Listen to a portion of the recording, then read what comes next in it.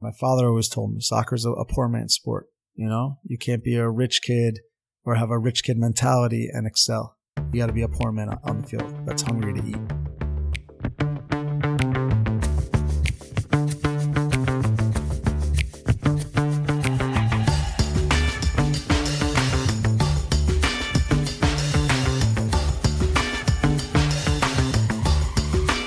Welcome to Coffee and Football.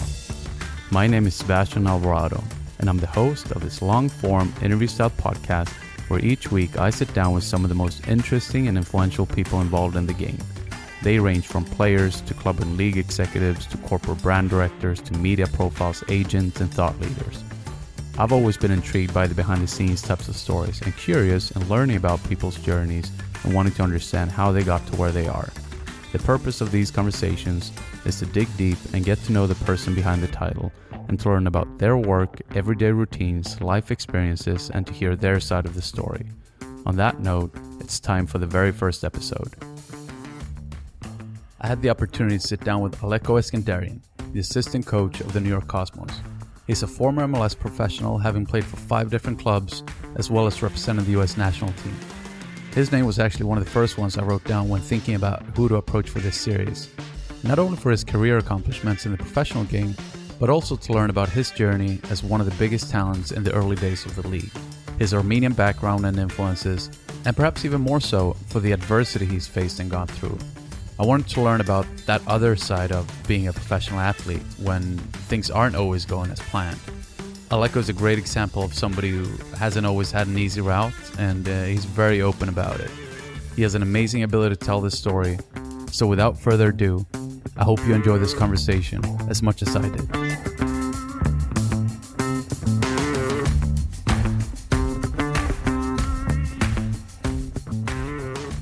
Welcome, Alecko, to the Coffee and Football podcast. Thank you so much. Pleasure to be here. How you doing today? Pretty good. Lovely day in New York City, so I can't complain. Since the theme of this really is a coffee conversation, my first question has to be, do you drink coffee? You're going to be surprised by my answer. God damn it. You're really missing out. So you never had a cup of coffee? Never in my life. Why? Never in my life. As a kid, I was like the most hyper, energetic kid. I was like running around, bouncing off walls, and I just remember everyone saying like, man, this kid's never going to need a cup of coffee in his life. And as I grew older, I saw like my dad, my brother, they can't go a day without drinking a cup of coffee. And they're like, I have a headache if I don't drink my coffee. And I'm like, you know what? I'm just going to steer clear of this. I got a couple weird things. I've never had bacon in my life. I've never had peanut butter in my life. Today, you're the assistant coach at the New York Cosmos. Is there any additional pressure because you are the New York Cosmos and because you're in New York City, or? Absolutely. That's part of being on the New York Cosmos. You have to be someone who embraces pressure. And I wouldn't have it any other way. To me, that's the whole reason I'm even coaching right now, is because I love pressure and I enjoy the pressure of playing, and there's no way to replicate that in life after you're done. But this is the next best thing of still feeling that pressure day to day and, having that competitive spirit and wanting to achieve your goals. So what do your mornings typically look like? Take me through your first 90 minutes. For me, it's just kind of like a gloomy story, but because of my concussions that forced me to retire, I actually struggle with sleep. So I typically, as soon as any sort of light peers through my window or whatever it is, I'm up. So usually that's 5:30, 6 a.m. I'll try to get to the gym as much as I can, but usually I'll procrastinate on my phone, check my emails, do a lot of, I guess, work-related stuff, just with, returning phone calls, or not phone calls that early, but texts and things like that. I can't tell you how many people have texted me back of like, why are you responding to me at 5:30 a.m.? I'm like, cause that's when I wake up. That's when I do this stuff. But yeah, usually I'll just, get all that stuff out of the way and then focus on, whatever the work is that day. So Gio is actually another guy who's up pretty early. So usually I'll correspond with him. We actually have a fun little game to see who's going to be up earlier on the day. But, yeah, just seeing what the day calls for. And the cool thing is every day is different. I want to get back to in just a little bit in terms of where you are today with your coaching and where you headed with that. But I want to rewind the tape a little bit and start from the beginning. Okay. Where did you grow up? I grew up in Montvale, New Jersey. In order to get to know you, what do I need to know about that place?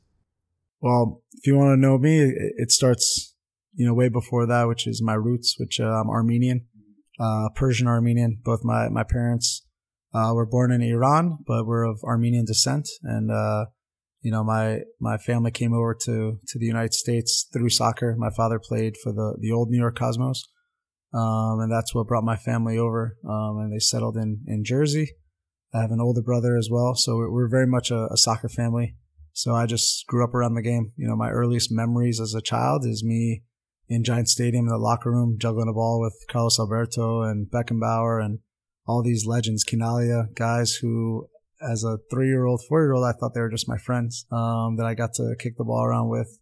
And, I grew up with the game. I don't think you could find a photo of me as a toddler without a ball in my hands. Yeah. And I assume that your dad obviously was, has always been a huge influence for you. What are some of the main kind of learnings that you take from him that you learned back then that you apply today? Yeah, my father is definitely, everything, I could ask for in terms of a role model and someone that has taught me everything I know about the game and life. More than anything soccer related, my dad is just a phenomenal person. So that's always kind of what stuck with me. Whenever people talk about, filling my dad's shoes and living up to, to the family name and whatnot.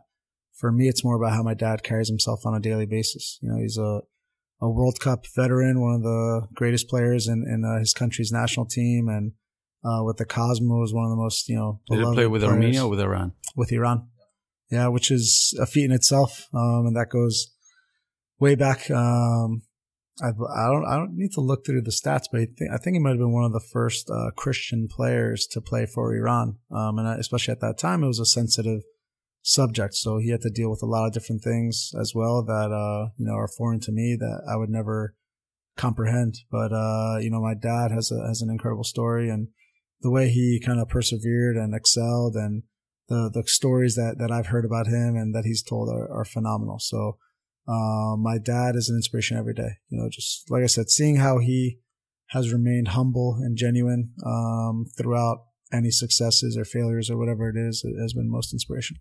Do you speak Armenian? Yeah, my first language is Armenian. That's what we spoke at home. My parents didn't speak English when they moved here, so I spoke Armenian at home and went to an Armenian school actually growing up. So Armenian is very much embedded in my being and my culture, and it's a big part of who we are.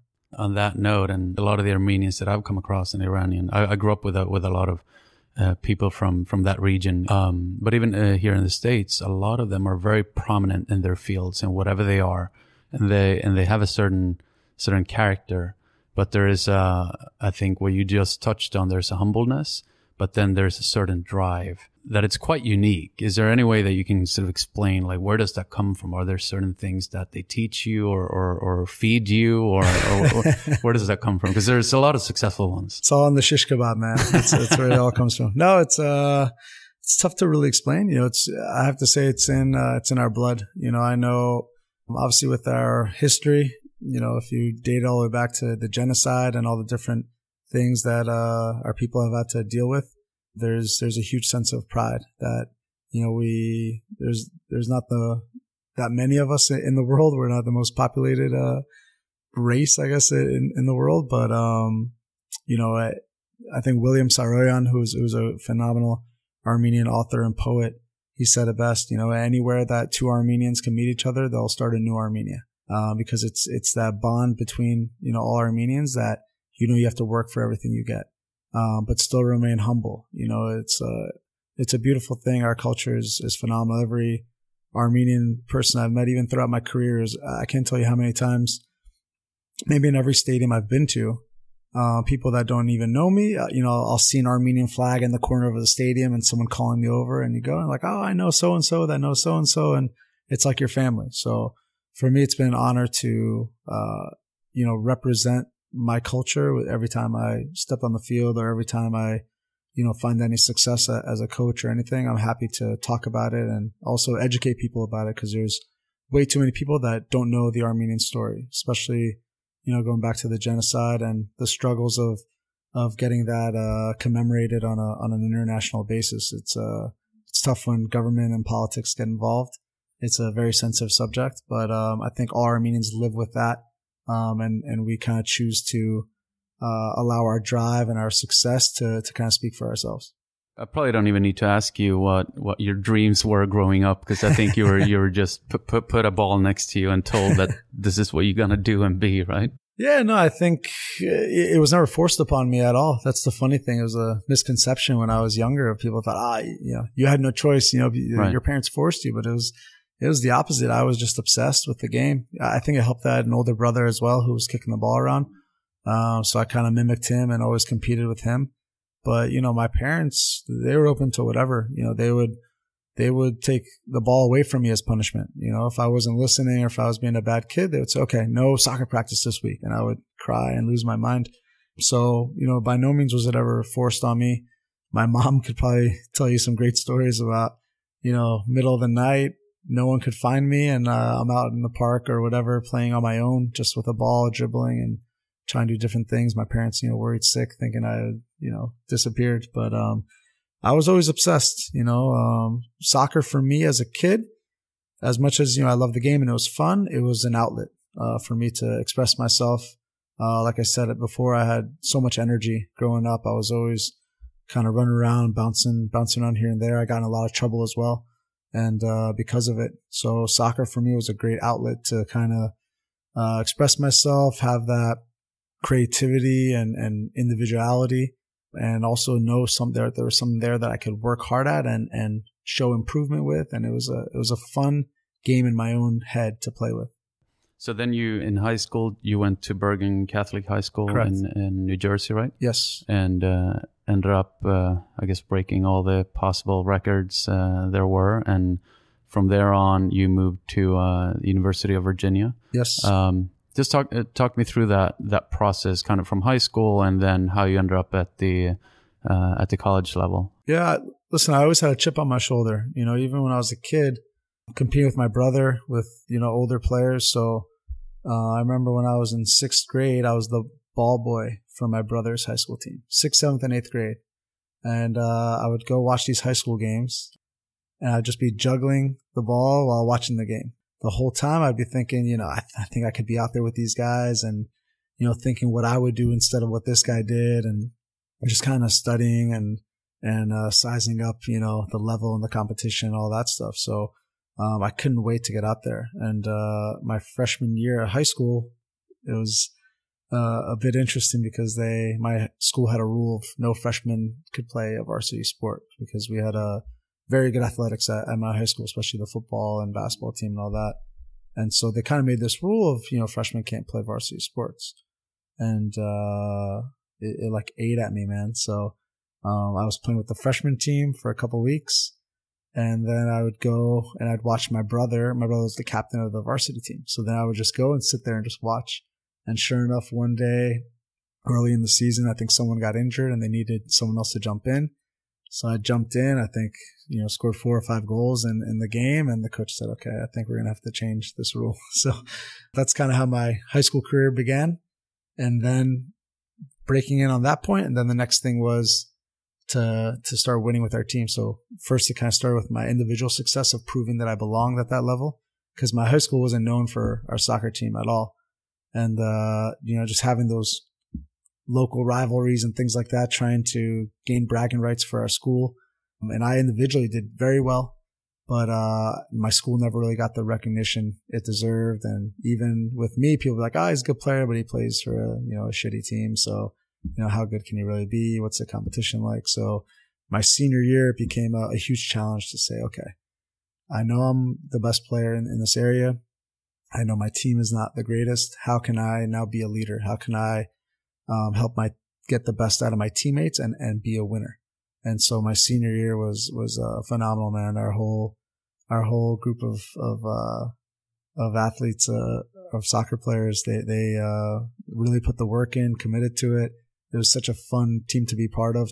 We won a state championship and county championship and all this stuff, which we definitely were not the best soccer team by any stretch of the imagination. But it was fun to, for the first time in my life, feel like a leader.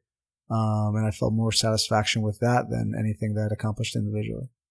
And then you ended up at Virginia. Virginia, that was interesting too, because, for all my feats in New Jersey, I was really only recruited heavily by the local schools. The Rutgers, St. John's, UConn, all those schools were the ones offering me full scholarships and things like that. But I was kind of a late bloomer on the international scene with the national team. Mm-hmm. So it wasn't until my senior year of high school that I finally got called into the under-17 national team.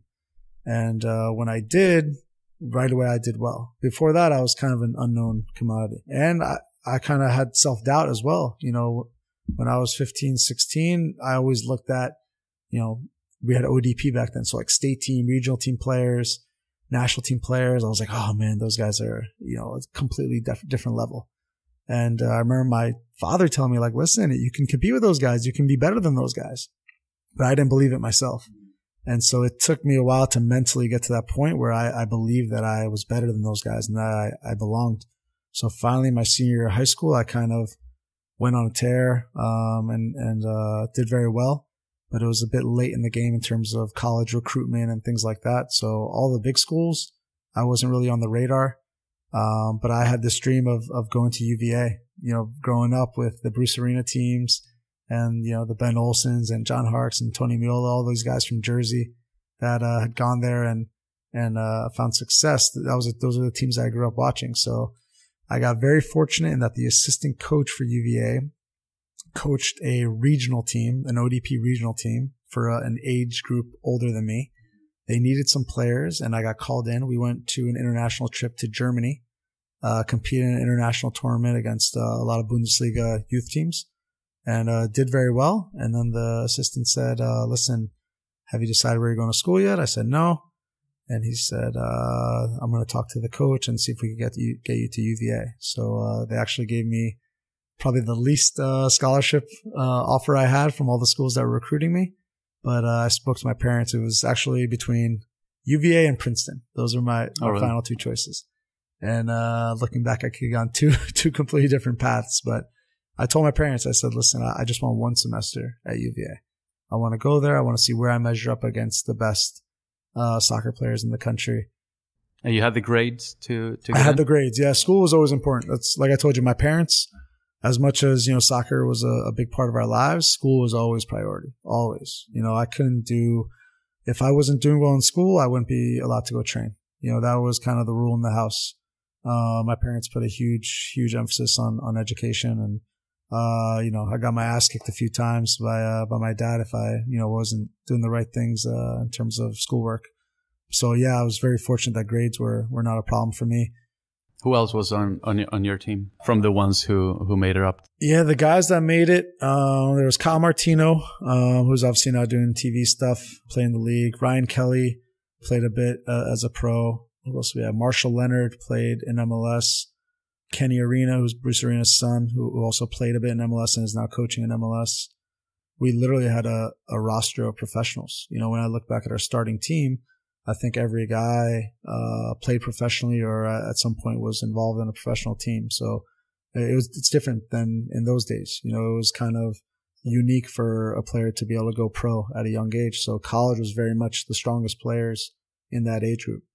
And at UVA, it was like a professional team with the facilities that we had, the coaching we had, the players we had.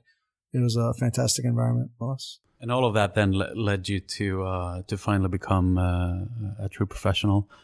You were drafted as the number one pick in the country. Talk me through that. I've been in this country for many years. I still don't understand how that whole process works. Talk me through that. I know you ended up at DC United, and what was that process like, and what was it like to be drafted by DC United? Did you even care about what team you would end up on? Or it's interesting. Obviously, it's a unique setup. And it's nerve-wracking for sure. You never know where you're going to end up. But once I decided, I wanted to start my career in MLS, I wanted to play in front of my parents where my family could come watch me play, and also help the game grow in this country. Obviously, it was a new league and it was still very much developing. But I knew I wanted to be a part of it. And by entering the draft, it's funny because I used to go to DC United games because UVA was about an hour and a half, 2 hours away. So whenever some of my buddies that were with me on the Olympic team or on the national team would play against DC, sometimes we'd make the trip and go watch and try to support, my teammates and things like that. And I remember watching DC play, and that year they were the worst team in MLS. And I remember thinking like, man, this team needs a lot of help. So I didn't know how it was going to work, whether they're going to get the first pick or not. And obviously they did. And New York, the Metro Stars, which was my hometown team, had the second pick. So leading up to the draft, I was actually in Portugal with the Olympic team for a tournament. And all of a sudden I got the phone call while I was in Portugal that U.S. Soccer needed me to fly down to Kansas City to be part of the draft because it looked like I was going to be the number one pick. So flew down on my own, on a whim, literally like an 18-hour trip because there were last-minute flight and delays and layovers and all this stuff. Finally got there a few hours before the draft, and was there with my agent and just started hearing all the rumors of, oh, you might get traded, and I think the Red Bulls were talking about trading to get you and kind of bring you home, and then this and then this, and then I didn't know until I was, sitting there and waiting for them to call my name. And finally they said DC United with the first pick, selects Alecko Eskandarian. And it was a dream come true. I went up there.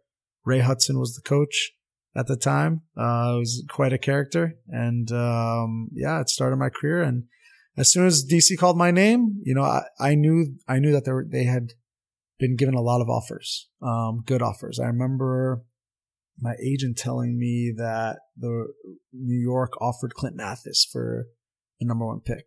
And I remember thinking like, man, Clint Mathis is one of my favorite players. Like, that's crazy that they would even offer him for me. That's, I think I would take that deal. Clint was, one of the guys I really looked up to when I was in high school. I used to train with the Metro Stars, and Clint was there. And to this day, he's one of my favorite guys and a phenomenal player. So hearing that they were offering him and that DC turned it down and different things, I was like, you know what, man, these guys want me. I'm going to give them everything I have. So the moment they selected me, I said, all right, New York is now, in the rearview mirror, and I live in DC now and I represent DC, and I'm going to give DC everything I have. It is indeed an international friendly between DC United and Real Madrid. Now Gomez. Moreno touches on Eskandarian. It's in the net. It's in the net. It's in the net! Eskandarian! Can you describe, this is a little more than 10 years ago. Can you describe what the MLS looked like back then and what soccer in general in this country compared to where we are today? Yeah, well, first of all, I think there was 10 teams. I think that was it, 10 teams. And, 2 conferences of 5 teams. So 4 out of 5 make the playoffs. And it was crazy. But, the level, I'd argue, was a bit higher because with less teams, there was so much more competition for spots. Now with 20 teams and NASL teams and USL teams, there's all kinds of opportunities for every player to grow and develop and get their opportunity. With MLS, it was like, if you're not, the creme de la creme, you're not going to get a look. So it was the top guys, international guys who were starters for their national team who'd be on the bench or would be cut. So it was very cutthroat. And it was great. The competition was phenomenal. With that said, the stadiums and fans and things like that was still very much a work in progress. The game was still in a development phase, growing. But, our team was fantastic. I was lucky enough that my rookie year, I honestly could do a TV show about, because first of all, having Ray Hudson as a coach, John Trask as our assistant coach, these guys were, cartoon characters. And, our team was such an interesting mix of veteran guys and young guys. So we had veteran guys like, Marco Echeverri and Hristo Stoichkov, who's a legend. He was actually our player coach for that team, which was a show in itself. He's quite a character, huh? Oh my gosh. Hristo, I could write a book about. All right. So give me a couple of anecdotes. I want to hear something about Ray Hudson and then definitely something about Hristo Stoichkov as well. Well, Ray was, a huge character in terms of how his pregame speeches, man. His pregame speeches were unbelievable. What were those be like? They would just go off on a tangent to the point that he would get foam around his mouth and then just like spit on the floor in the middle of the speech. But he would just like get you so pumped up. I don't even know if half the stuff he was saying was true, of like, they don't believe in you. They're all doubting you. No one thinks you can do it. Like just going on and on and on and just, pumping us up. I remember being like, and feeling like it's a World Cup final and it's like the, third game of the season, but he had one of the best quotes in the history of soccer that year, which, we weren't scoring many goals. We weren't playing that well. And someone asked him, what's going on with your offense? It's not working. There seems to be, no penetration, no runs. And he said his exact quote, which you should go look it up. He said, without penetration, it's masturbation. So I guess you could say right now we're just playing with ourselves. And I was like, man, this guy's going to be a phenomenal commentator one day. But, it wasn't all great too, because we struggled. I wasn't getting much playing time. I was actually very, very frustrated individually. And I remember meeting with Ray and just, at one point I was like, man, he must have something against me. He, didn't take all these offers, kept me with the number one pick, and then he doesn't want to play me. And he just had a philosophy where he liked to stick with veteran players and just thought those guys were more equipped to play and help get results. And it wasn't until about halfway through the season when I finally was like, all right, I got to go talk to him, because I pride myself on I never spoke to coaches. For me, it was, I put my work on the field. My play will do the talking. If you feel like it's not good enough, I'll work harder the next week. Kept doing that. It wasn't paying off for me. Finally, I said, look, I'd like to talk to you. And also I wanted to play because we had Olympic qualifying coming up. So I told him, I said, look, what do I have to do to play more? And he's like, let me ask you a question. How old are you? And I was like, I think I was 19, or I just turned 20. I said, I'm 20 years old.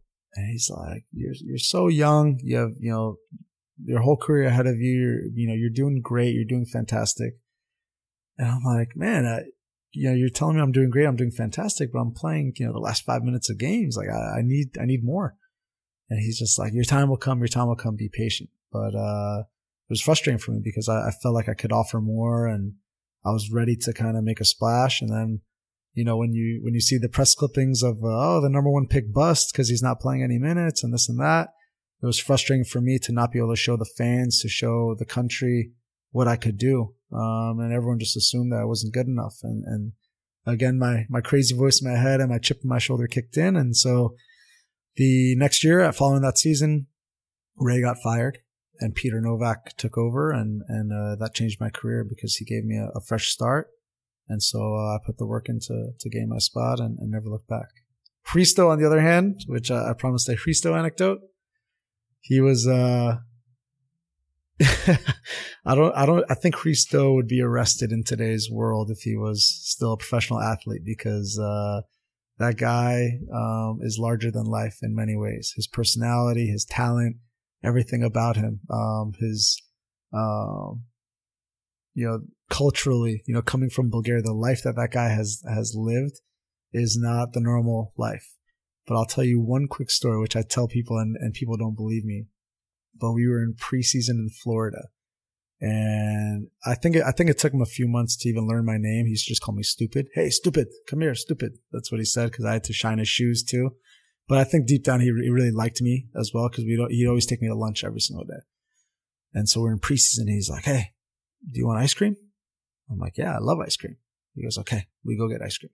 You come to my room, we go to ice cream after the practice. I'm like, okay, great. He's like, who's your roommate? I'm like, Doug Warren. He's like, okay, bring Doug too. So we go, and I'm thinking we're going to drive around the corner to get ice cream or something like that. We drive like an hour to a different place. I guess he owned a house somewhere in Florida. And I'm like, what the hell did I get myself into? So we go there, we get some ice cream.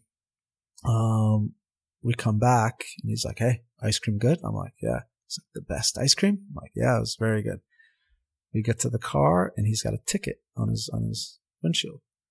And he's like, what is this? What is this bullshit? And I'm like, I can curse, right? Is that okay?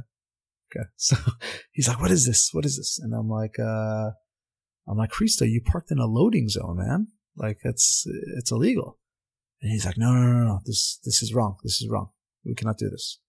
I'm like, what's this guy talking about? What do you mean this is wrong? You parked in a loading zone, you got a ticket. What are you going to do? This guy starts driving around looking for the police officer who gave him a ticket. He finally catches up with this guy who's now a few blocks away writing tickets somewhere else. He's kind of yelling at him, motioning him to come over. And the officer comes over and he's like, yeah, can I help you? And Christo's like, yeah, what is this? Shows him the ticket. The guy looks at him and he goes, yeah, you were parked in a loading zone, so I give you a parking ticket. And he goes, no. You can't give me a ticket. And the guy's like, what do you mean I can't give you a ticket? And he goes, you cannot give ticket to another cop. And I'm sitting there in the backseat like, what is he talking about? Like, we're going to jail. What's happening? And the guy's like, you're a cop? And he's like, yeah, I'm a cop. And he's like, okay, well, where's your badge? And all of a sudden, out of nowhere, Christo pulls out a badge and he goes, FBI, Bulgaria. And I was just like, I remember sitting in the backseat of the car next to Doug Warren and Santino Quaranta. And we're just like, dude, he's in the FBI. Like, what is going on? What is happening?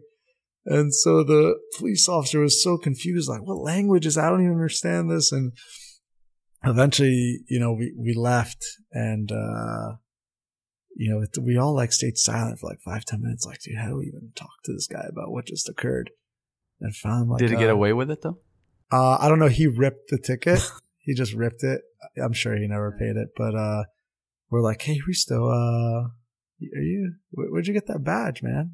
And he's like, the president of Bulgaria awarded me like an Interpol badge after he was World Player of the Year in 1990 or something, 1994 or something like that. And I'm just like, dude, you are a character, man. So needless to say, I never went for ice cream with Christo again, but that's just one snippet of our Christo Stoichkov story. Peter Novak comes in, yep. You start playing, and this is in 2004? 2004, yep. And you guys end up winning the MLS Cup. We win basically the same roster as the year before. What changed? The coach, leadership, man. With all due respect to Ray, when Peter came in, he was like, listen, I don't care what you've done, who you are, what teams you've played for, national team or not national team, college rookie or veteran. I don't care. You have to show me that you belong on the field.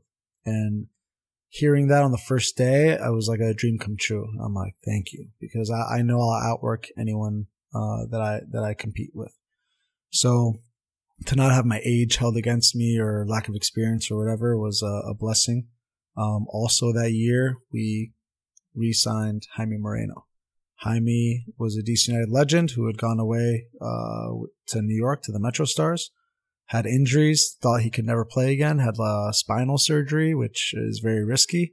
So he came back and he was like 60% at first. But I remember even those in preseason, I was like, man, this guy is such a smart player and has so many tools. And me with my mentality, I enjoyed working hard. I enjoyed doing the dirty work up top.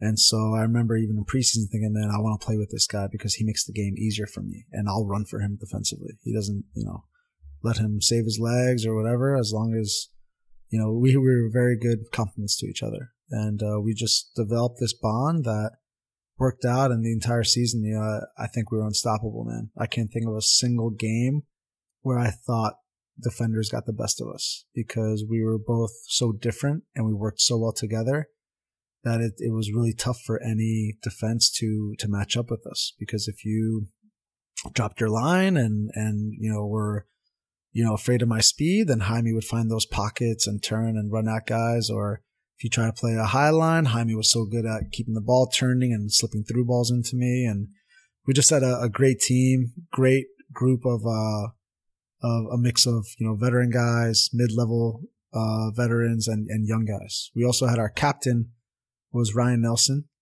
We had Ernie Stewart, who was an incredible, national team player. We had, who am I missing? That was also phenomenal. Ben Olsen was there. Nick Raimondo was in goal. We had Mike Petke in the back, Brian Nemeth in the back. Who else did we have? We had Dima Kovalenko, who's another one of my favorite players, that I ever played with. And Freddie Adu was a rookie that year with us as well. That's right. Yeah. So we just had an amazing group. We all stuck together with everything that we did. Most teams, when you go out, you got 4 or 5 guys that are kind of in a clique. This team, if we're going to go out, for dinner or for beers, it'd be, 16, 17 guys that would roll together. We were very much brothers on and off the field. With all of the success in 2004 and you being such a prominent player in that team, where was the national team in relation to all of this? Yeah, so 2004, I was still with the Olympic team, and we went to Olympic qualifying. Olympics were in Athens, Greece that year. And crazy, man, still stings me to talk about, but 2004, before the season started, we go to Olympic qualifying. Olympic qualifying was in Mexico that year.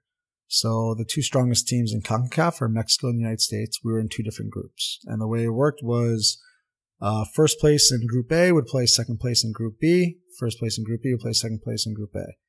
Whoever won that semifinal matchup, those 2 teams would go to the Olympics. So, of course, we were favored to win Group A. Mexico was favored to win Group B. And we wouldn't face each other in the semis. We'd play, maybe Costa Rica or whoever it was. Sure enough, and Mexico hosting it, no one expected them to lose any of their first round games. Sure enough, they lose, I believe, to Costa Rica in their last game. We win. So now Mexico finishes second in their group. We finish first. So we end up playing Mexico in the semifinals. Winner goes to the Olympics in Athens. Loser is out. It was one of the most surreal experiences of my life. I think there were 65,000 in Mexico City where we played, packed fans, and this is after 9/11. So 65,000 people chanting Osama bin Laden's name, cheering against the U.S. Yeah, it was.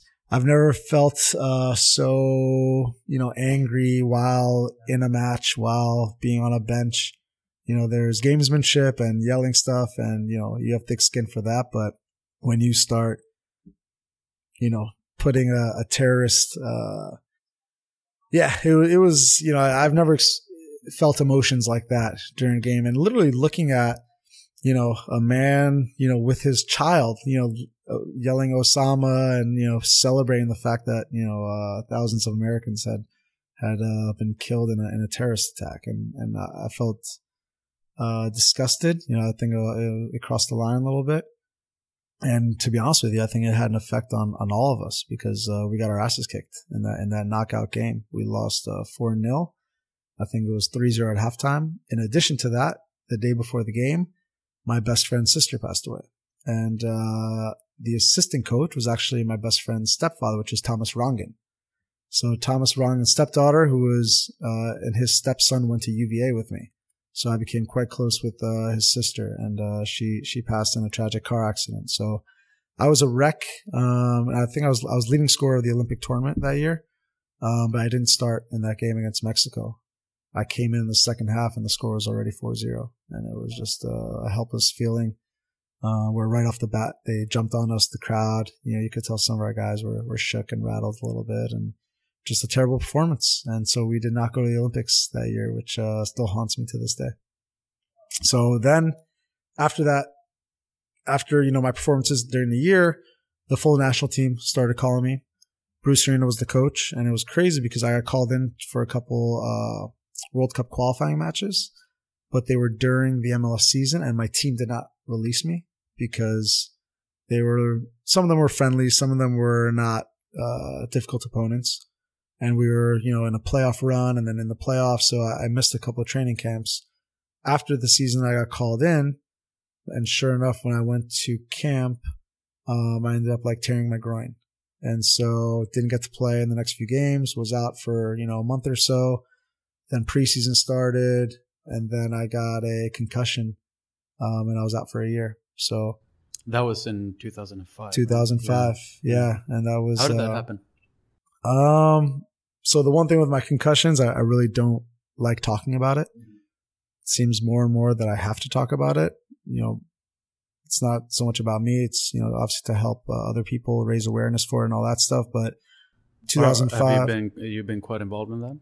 No. Yes and no. Privately, yes. In public, no. Because, and I'll always be an advocate for anything I could do to help. But, for my own mental health, it's sometimes difficult for me to talk about, the things I had to go through. And, I went through a very dark period, after I was forced to stop playing. That was, very challenging, for me in my life. But yeah, in 2005, just went for a ball over the top, me and the keeper, and, keeper came out with a knee up right through the skull and, kind of was headhunting for me a little bit. I think took a cheap shot and, knocked me out, and I was, out for 10 months. Then in 2006, you had quite a comeback. Yeah, 2006. During that time in 2005, it was a very frustrating year just because concussions. No one really knew, how to deal with them or what to do. So it's still. I mean, just even at the global level, like you barely hear about it. I feel like it's an epidemic for sure. Yeah, I feel like here I've heard it a few times, but other than that, it's never highlighted. Yeah, no, it's, I wouldn't wish it on my worst enemy, man, because you're forced to become your own doctor. You're forced to be honest with yourself about some real issues. And, there are things that, if you really sit down and, admit to yourself that you can't do physical activity, it's a pretty heavy dose, to swallow. So it's a damning injury, man, because it not only destroys you physically, but also mentally as well. And, it was tough because that year people didn't know if I was going to be back or not come back, never play again. I didn't know either. So I had gotten some really faulty medical advice at first where, I had a neurologist just tell me to take pills and that I'd be fine. And once I started getting vertigo and dizziness while driving and almost, got into a life-threatening car accident because of it. I pulled over on the side of the road one day and I just said, wow, something's wrong over here. So, finally got a second opinion and I saw a doctor who shut me down and just told me, listen, right now with the symptoms that you have, if you were to play and get hit in the head, you could potentially die. So I said, okay, I guess I need to take a step back away from the game. And, that was not easy for me to do, especially with the crazy competitive side that I had. Peter Novak actually saved me in many ways, because they told me all I could do is walk. You can't run, you can't do anything. So I said, okay, if all I could do is walk, I'm going to walk. I'm going to walk my ass off. So I told our trainer, give me every piece of equipment you have. I had like 20 layers, of clothes on, middle of July, and I just walked around the field like 50 times. And, all the guys on the team were laughing like, this guy's crazy.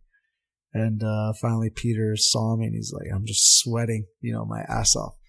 He's like, what the hell's wrong with you, man? Why? It's, 100 degrees outside and you're wearing all this stuff. You're going to die. Like, what's wrong with you? I'm like, look, man, I can't play. I don't want to lose my fitness. They told me I could walk. I'm going to walk, but just walking isn't enough. So I want to make it, I want to get the most out of it that I can get. So I'm going to walk and sweat as much as I can so I don't lose, my fitness.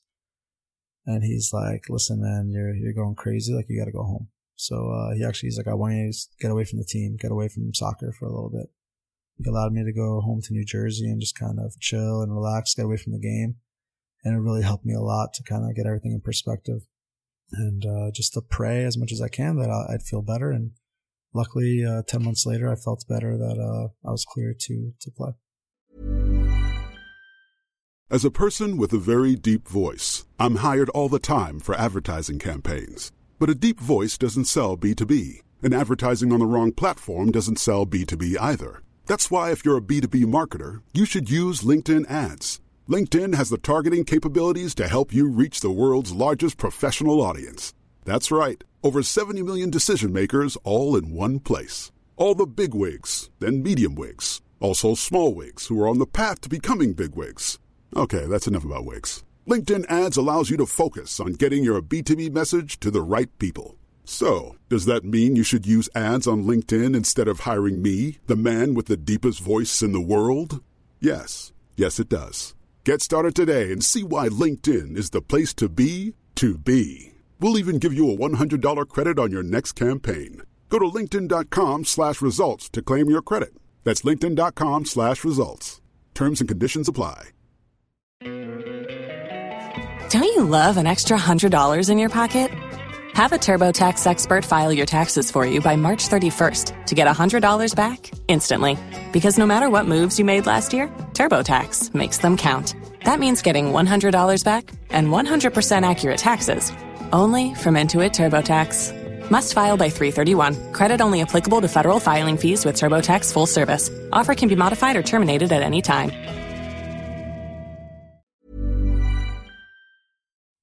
You ended up staying for 2006. Then you were traded to Toronto FC. Was that? I played on 4 teams in 12 months. Talk me through that just briefly, and what goes through kind of your head as a player. Again, because the system in the MLS is pretty particular in that sense that you're not really in charge of your own destiny, right? Yeah, well, it was interesting. I came back 2006. I think I was a finalist for like comeback player of the year, and I made the all-star team and kind of back in the national team picture a little bit. And we had a good season. You know, we lost in the playoffs to a tough New England team, but you know, I dealt with a couple other nagging injuries and things like that, but I ultimately had a very good year. When the season was over, I'll never forget, my agent said, hey, Bruce Arena became the coach in New York, and he's interested in bringing you to New York.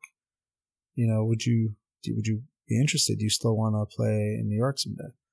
And I'm like, no, you know, I'm happy in DC. You know, we had a good year, and you know, I'm very content with DC.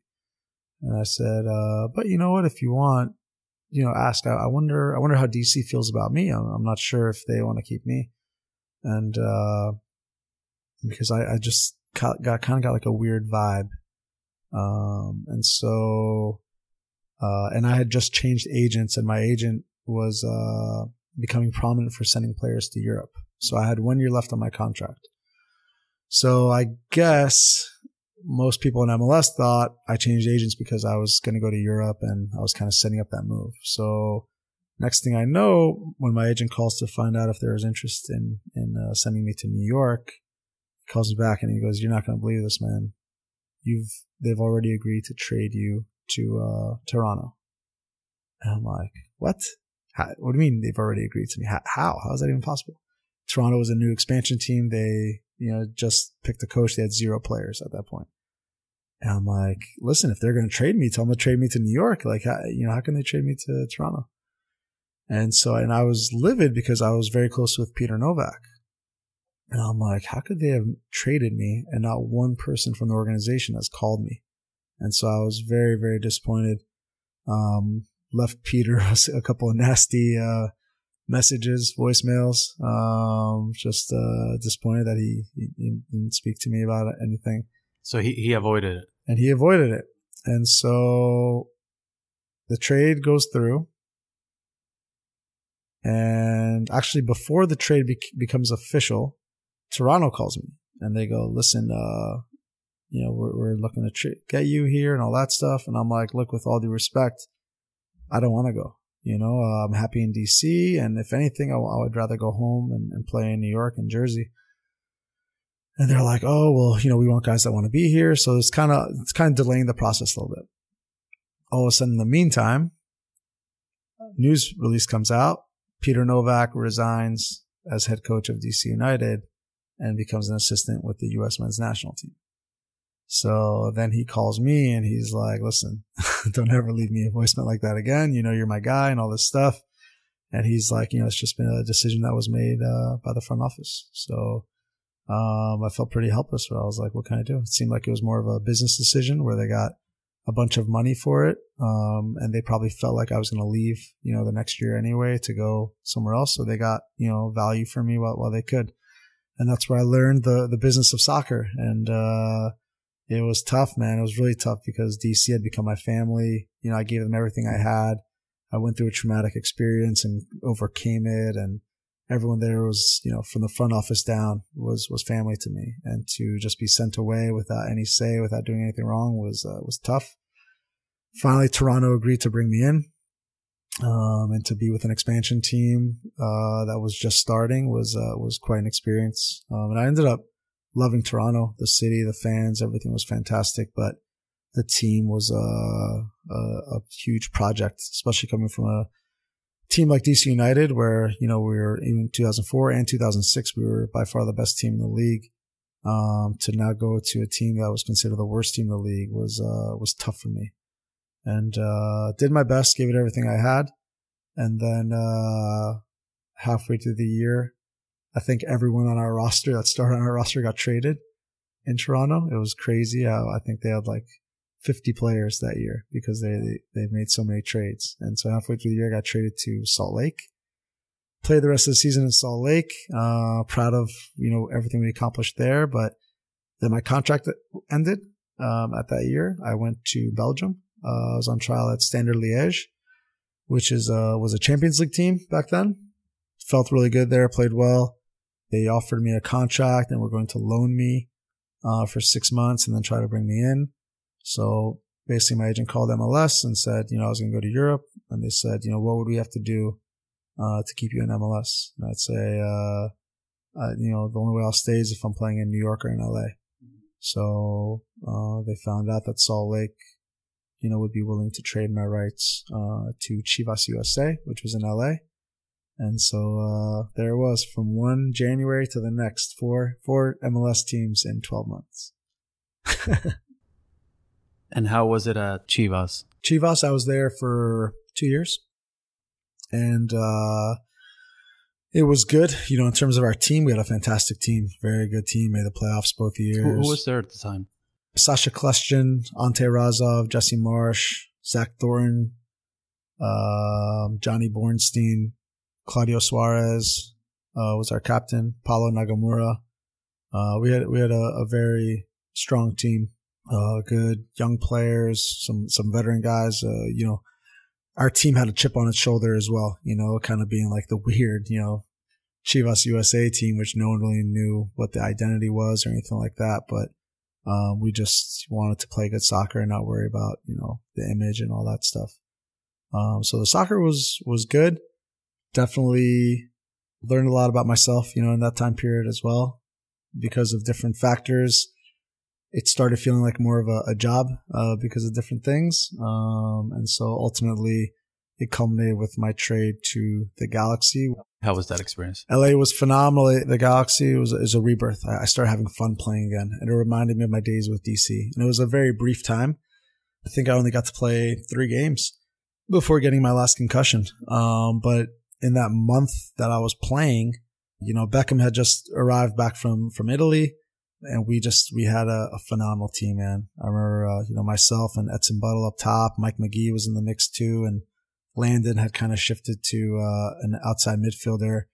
David Beckham was in the middle. We had Eddie Lewis on the left, who was a phenomenal server of the ball. And in the back, so much experience with Greg Berhalter. Omar Gonzalez was a young guy. AJ De La Garza was a young guy. Donovan Ricketts in goal. We just had all the pieces, and it felt right.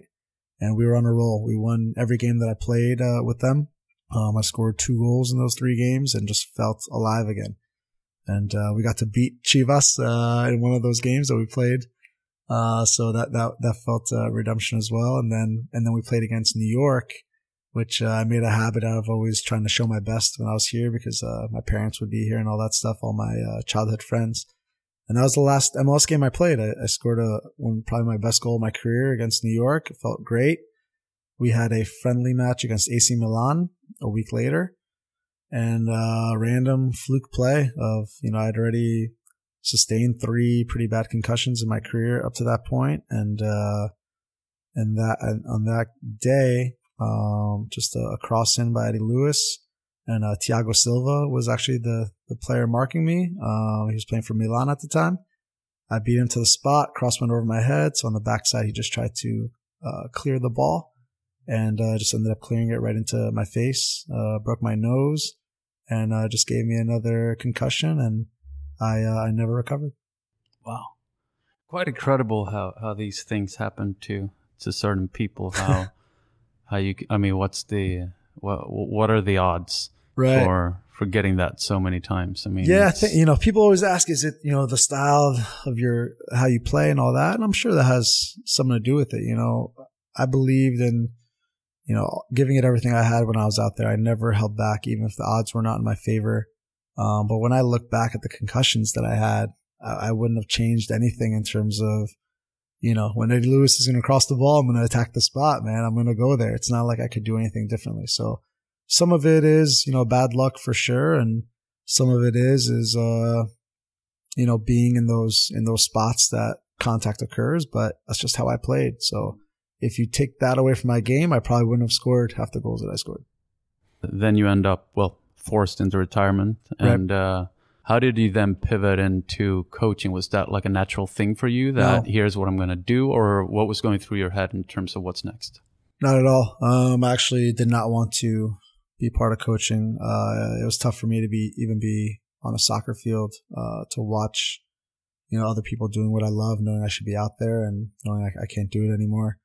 So it was a dark period for about a year and a half, where I couldn't even do any physical activity or anything. So couldn't really even get out of the house. So here I am living in Hermosa Beach, steps away from the ocean, and I have to just stay in my room every day. So started going crazy a little bit and said, I need to get out of here. And oddly enough, I said, I'm going to go back to school, finish my degree, and just stay away from soccer. So I found my way back to Charlottesville, Virginia as an undergrad student, where the last time I was there, I was, not taking academics too seriously. And it always stuck with me throughout my professional career. My mom said, hey, listen, I never saw your grades from that last semester. What were your grades like? And I said, Mom, don't worry about my grades. They weren't good, but I promise you I will graduate. And so she's, my parents always placed an emphasis on education. So I said, look, that's a promise that I'll keep. So when I was going through all that stuff, I'm like, you know what? I got to get back to the basics here a little bit, get my mind off soccer and kind of pursue the other thing that I'm passionate about, which is education. And went back to school and just chipped away at getting my degree. I had to change my major, unfortunately, from econ to actually anthropology, which was quite interesting. Definitely not something that is necessarily going to help me in the long term, but it was the best avenue for me to get my degree at that point. So, and with that said, it actually has helped me in a coaching essence because, to study culture and to know how to deal with people and know how to understand where people are coming from is definitely a great thing to have, whether it's in business or soccer or whatever it is. And so, it helped me appreciate, our roots and where we all come from and what drives us all. So, I graduated with a degree in anthropology in 2011. And, while I was there, I was given the opportunity to then be a voluntary assistant with the UVA men's soccer team while I was taking my classes. And, that's where I finally was able to be around the game again. And it was great to be on the college level because these were kids who were just wanting to be professionals and kids who had watched me play and kind of looked up to me. So I said, you know what? I've learned a lot in this game. I've accomplished a lot. I've seen a lot. I've had a lot passed down to me from my dad and other great soccer players. The least I could do now is help these kids out, help them avoid some of the mistakes that I made, help them be more prepared for things than I was or whatever the case may be. And I felt a lot of gratitude, and I was like, man, this is my responsibility. It's not just something that I enjoy. This is a responsibility of mine to pass down all these things. And then I said, okay, maybe coaching is an option, but Peter Novak at that point was with the Philadelphia Union, and he had been asking me for a while to be an assistant coach with him. And I told him I did not want to be a coach. I wanted to do something different, to influence kids, to help, pass down everything that I learned. I wasn't ready to be back in the professional game yet. So one day he called me and he said, listen, I got the perfect job for you. I want you to be our youth technical director for the academy that we're starting with the Philadelphia Union. So, he brought me in And it was fantastic. I learned a lot and held that position for a little over a year. You just mentioned that, teaching kids from some of the mistakes that you made, but from the sound of it, you did do almost everything right in terms of being a professional and the way you went about things. What were some of the mistakes in this case that you would look back on? Yeah, there's a lot that I did wrong, and I didn't realize they were necessarily wrong at the time. Some of it's just human nature, just having that patience. And some of it you can't prevent, because I'm sure I had my parents in my ear helping me, or other people in my ear giving me advice, but some things you just can't control, and especially, on the emotional side. But it's tough to say because, I think all those things that maybe affected me in a negative way also helped me in a positive way as well. So it's kind of a double-edged sword. But, looking back just in terms of with my injuries, for instance, I ignored everyone's advice. I came back from injuries so quickly. I just couldn't stay away. So I played through things that I had no business playing through. And, you always realize after the fact, how your body's your investment. If your body's not right, then you're no use to anyone. And, I definitely wore my body out. I gave it everything I had to a fault where I didn't like staying away from it. So if they said it, and it's my competitive side, if you tell me I'm going to be out for 4 weeks, I'm going to be back in 2.5. If you tell me this is how long something takes, I'm going to be back sooner than that. It was a game. I want to be the quickest to recover from this or from that. And in the process, you end up, pushing yourself too much and playing, not at 100% or not even at 80% at times. And, for me in my world, it was like, okay, but, my team will appreciate that I'm doing this, for the team. But then you see the business side of it and the lack of loyalty or, respect for the work that you do in some cases. It's more about a business than it is about, what you've done sometimes. And that really was eye-opening to me when I look back on it. I was like, man, I wish I would have taken my time and taken care of my body a bit better to be at the top of my game at all times, as opposed to, not being at my best.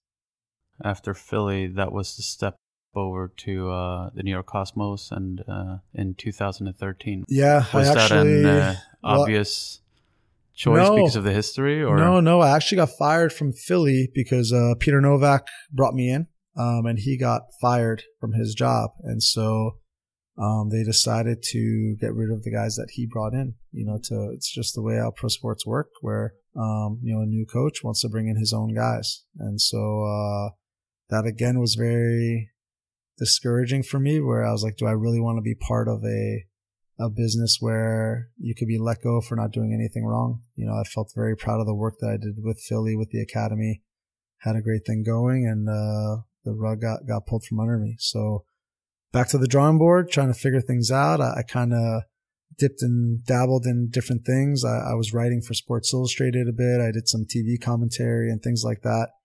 Then Giovanni Savarese called me, and another guy, that legend that I looked up to when I was a kid, and met with him. He told me about the whole Cosmos project. And all the pieces seemed to fit, where it was a no-brainer in terms of what the club has meant to me and my family, and how it'd be a perfect opportunity for me to get back in. But it was a very hard decision. I had such a bad taste in my mouth from the way things had ended that I just wasn't sure if I wanted to put myself through that again. But it was a decision that I made collectively with my family, and it was a great decision looking back on it, because first of all, to work with someone like Gio, who I trust, and who's a class act, and someone that I trust, which is very important, but also because it's a project, and there's a lot of challenges and a lot of uncertainties about it, and so it kept me very busy to be creative and try to do the best that I can and learn more about myself as a coach at the professional level. Have you grown much more sort of cynical towards the game, seeing and going through everything you've gone through? And I wouldn't say cynical. I'll say I'm a lot more educated about it. And like I said, when you're young and you're playing, it's a very me-centric sport, and you don't see the big picture at all times. And I was, looking back, I could say I was naive. I was naive for thinking that, rather than 2004 when I'm, scoring all those goals, rather than demanding a new contract or something like that, I said, it'll pay off in the end, even though I had everyone in my ear of, you should be getting paid more, you should be doing this. For me, I didn't do it for money. I just felt like, if you do the right things and if you act the right way, you'll be rewarded for it. And that wasn't always the case. So I just learned the business side of it, and I'm much more educated now in terms of how that works. And I don't, have any grudges against anyone or anything. It's just how the world operates. And I still do feel that, if you do things the right way and you treat people the right way, then eventually it'll pay off in the end. So I'm definitely not cynical about it, but I definitely think I was naive at the time. What are some of the things that you bring to coaching that are unique for you and, based on your experience? And what are the things that you do better than anybody else? Winning. That's what drives me, man. Whether it's a bet that I can make with you right now here at the table, or a small-sided game, or a 11v11 game. I'm all about winning and trying to figure out how to win. And that even if I lose, I'll find a way how it's really a win, because you learn from it and it helps you in the long run. But that's kind of what drives me. And the obvious answer is, obviously I'm young in terms of a coach, and some of the guys I'm coaching now, I'm younger than, or I played with. So I have the advantage of understanding a player's mentality and what makes them tick, and being able to relate with players on a more personal level, which I really enjoy and I use to my benefit.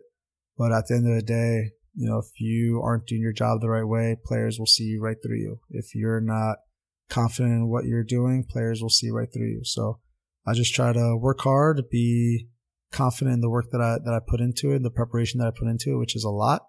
And hopefully that will result in me being at my maximum potential with everything that I do. I still have a lot of room to grow as well, and I'm eager to learn more. And I still think that it could branch out to many different parts of the game, not necessarily just as a coach. There's a lot that goes into it. So I'm interested in every part of that aspect, the whole front office technical side of soccer. And so, when I look down the road in terms of aspirations, I think I could use all these different pieces to my benefit.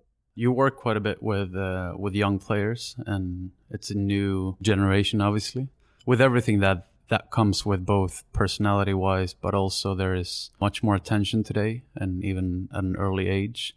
You've gone through it all.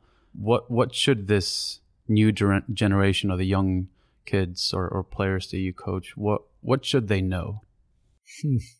They should know that today in the United States of America, there's more opportunities than ever in the history of this country to be a professional soccer player. The access that we have now for our young players, the training, the clubs, the games on TV. This is a first, for soccer in this country, for soccer players in this country. So they need to understand all the work that has gone behind it to get to this point today, and they need to take advantage of it. The one issue that I see with today's generation is that they're a bit spoiled. And when I say spoiled, yes, sometimes it relates to their background or maybe their parents or whatever it is. But in some ways, you see a lot of kids these days that they don't have to struggle. And my father always told me, soccer is a poor man's sport. You can't be a rich kid or have a rich kid mentality and excel, because, you always have to have that hunger inside of you. Doesn't matter what your socioeconomic background is, your mentality on the field, you have to have that hunger. You got to be a poor man on the field that's hungry to eat. And too many kids, I feel, it's like the YouTube generation, where they, watch these highlights on YouTube and they see Cristiano doing these tricks, and, they work with the ball. They're a lot more technical now. But now when they face adversity, it's kind of like, whoa, wait a minute. When I was practicing this move in my basement, there was no one pulling my shirt. Like, that's a foul. Referee, that's a foul. He's not letting me do my, and they're mentally weak.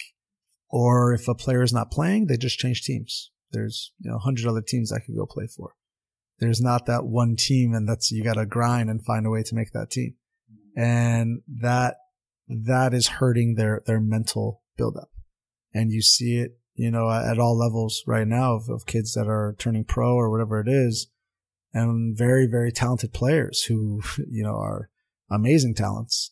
But when they don't have that mental capacity to deal with adversity, it doesn't matter how talented you are. And that to me is a big thing that needs to change, culture-wise. And there's some kids that have it, that have that build-up, whether it's ingrained in them from their parents or if they're born with it and they just have that drive.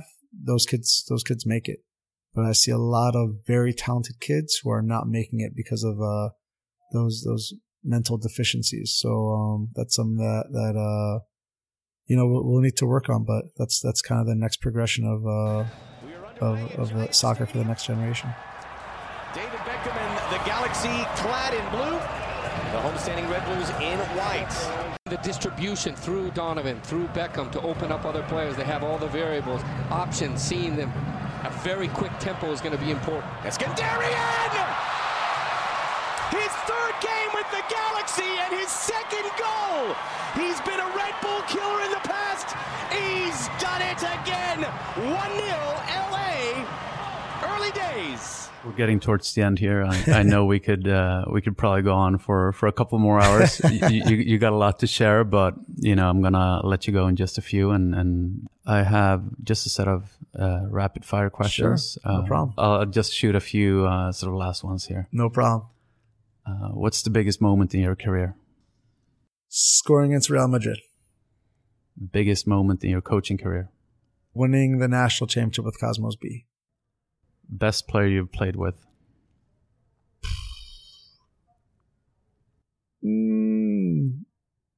David Beckham and Christian Gomez as well. Best player you played against? Andrea Pirlo. Favorite team? Arsenal. And as a side note, you are actually wearing an Arsenal hoodie today. I am. Most days I am. Dream team to coach? Arsenal. Realistically, I'll say this: the Armenian national team. That's an interesting one. Yes. Do you follow them? I do. A good friend of mine is Yura Movsisyan, who I played with Real Salt Lake, which I kind of helped bring him to that team, and he's had a great career in MLS, and then moving on to Europe in Russia now. But it's been fun to see the growth of Armenia, and I always kind of had a little bit of regret, that I never got to represent Armenia when I was playing. Obviously, I called into the U.S. at a young age, but looking back, I always thought, man, it would have been so much pride to represent that on the world stage. So, as a coaching career, that would definitely be something that I would definitely be interested in. A coach you look up to and follow? Bruce Arena and Peter Novak, and of course my father. Do you watch yourself on YouTube? My girlfriend would say yes. I would say no. But you got to explain that. Well, she never saw me play. So sometimes I have to be like, yeah, this is the life that I had, before I became an old man coaching. So sometimes it's fun. I meet a lot of people who have no idea that I played before. And so it's fun for them to see highlights or videos or whatever it is. And it's fun for me too. It's some nostalgia to see, like, man, I was, I made a lot of references to how I had a crazy mentality and mindset. And it's much different now. It's a different mentality as a coach. I'm obviously older, more mature and all that stuff. So it kind of is funny to watch the younger version of me and relive, the things that I was thinking or going through in those moments. It's pretty fun. And I look back on it with a lot of pride. I don't have any regrets over my career or anything like that. I know I gave it everything that I had and left it always out there for the fans and for the team that I was representing. You get to take 3 people in the soccer world for dinner and past or present, and assume that language is not a barrier. Who are those 3 and where would you take them? Now that's a tough one. I would say I'll take Pelé. I'll take Maradona. And I'll take my dad. And there's a funny link there because my dad played with Pelé and my dad played against Maradona. And, I'm very much old school in the game. I'm a historian of the game. I grew up watching tapes. I memorized, the leading score every World Cup since, the inception, and seeing all the great players that paved the way for my dad's generation. And obviously my dad's generation paved the way for my generation and vice versa. So those guys are obviously iconic figures and huge rivals. So to be able to sit with the two of them and be able to talk would be something too. And to have my dad there as well to kind of be an intermediary would be pretty cool as well. So I feel like that would be a pretty amazing. And at least two of them would probably, I don't know your dad that well, but at least the other two would probably put on a pretty good party. Absolutely. And where would you take them, by the way? I would take them to an Armenian restaurant for sure. There's no one that's had a bad time eating some kebab and drinking some red wine. So we'll give them a nice Armenian. Do we have a good one in New York? We do. There's a couple of good Persian Armenian restaurants. I was actually just at dinner 2 days ago with Yuri Djorkaeff, who is the best Armenian player maybe of all time, who obviously played for France and won a World Cup and is a legend in every way, shape and form. So we went to a nice Persian Armenian meal. Which one and where is it? Ravar is what it's called. It's in Midtown. How can people get hold of you or find out more? I seem to be pretty active on social media these days. I get made fun of for it, but it's probably the best way for anyone to really reach me. I'm very... What's your handle? My handle is at Alecko 11. 11 was my jersey number, so I started when I was playing, so I just kept the handle. But, I love the interaction with fans. I always tell everyone I come across, I started this whole thing as a fan. I was a fan of soccer since the day I was born, watching and mimicking. And, I'd be the kid at Giant Stadium trying to get autographs from players. So I never lost that side of me. Even when I was a player, I would spend the extra 20 minutes, hour, whatever it was, to sign every autograph because I know how much it means. And I think that's also important to kind of pay it forward for the growth of the game. So I'll never lose being a fan of the game, and that'll always live inside me. So social media is another way to kind of branch out and engage with fans, even if sometimes on Twitter it's a bit hectic and everyone thinks they know everything about everyone. So sometimes it get a little bit hairy, but overall I enjoy the banter and going back and forth and showing a bit of my own personality as well, because if I were to judge myself from what I saw on TV, it'd be a very different person than who I am in real life. I know we've covered quite a bit, but is there anything you would like to recommend? No. Listen, I think these conversations are important because nothing like this has really been done. Soccer is relatively new. There was the old generation with the old Cosmos that kind of gave a rebirth to soccer. And then there was no professional league for a long time. And now all of us that were kind of part of the earlier years of the league are in some ways considered pioneers. So this is kind of like the NFL Films show where like you talk to NFL guys who talked about how they played for a couple $100 and now the guys are making millions. So with the way soccer is growing in this country, I think 10 years, 20 years from now, it'll be a huge, huge market on the world stage. And I think it'll grow into one of the best leagues in the world. We're on that path. And, it's guys that I played with and my generation, and even before me and this next one coming up after that are all going to shape, how well we do as a nation. So these conversations are important just to, tell people what it's like and give them the realities and the behind the scenes version. So I appreciate you taking the time. Thank you. I really appreciate that note. That's very much what the purpose of these types of conversations are. So thank you. Last question. Who do you think I should interview on this podcast next? Jeff Mateo is who I think you should interview because he's the most influential soccer person in New York City. So I'm going to say Jeff Mateo is who you should interview. Maybe you can put in a good word. I'll see what I could do. Alecko, thank you so much. It's been a true pleasure. I did a little bit of research, obviously, before and looking at who I should be talking to, and I figured that you would be an interesting character. But this has been much more than that, and I think there's a lot of great lessons for anybody following in your footsteps or anybody just in life and in general. It's been an absolute pleasure, and thank you so much, and best of luck again. Thank you so much.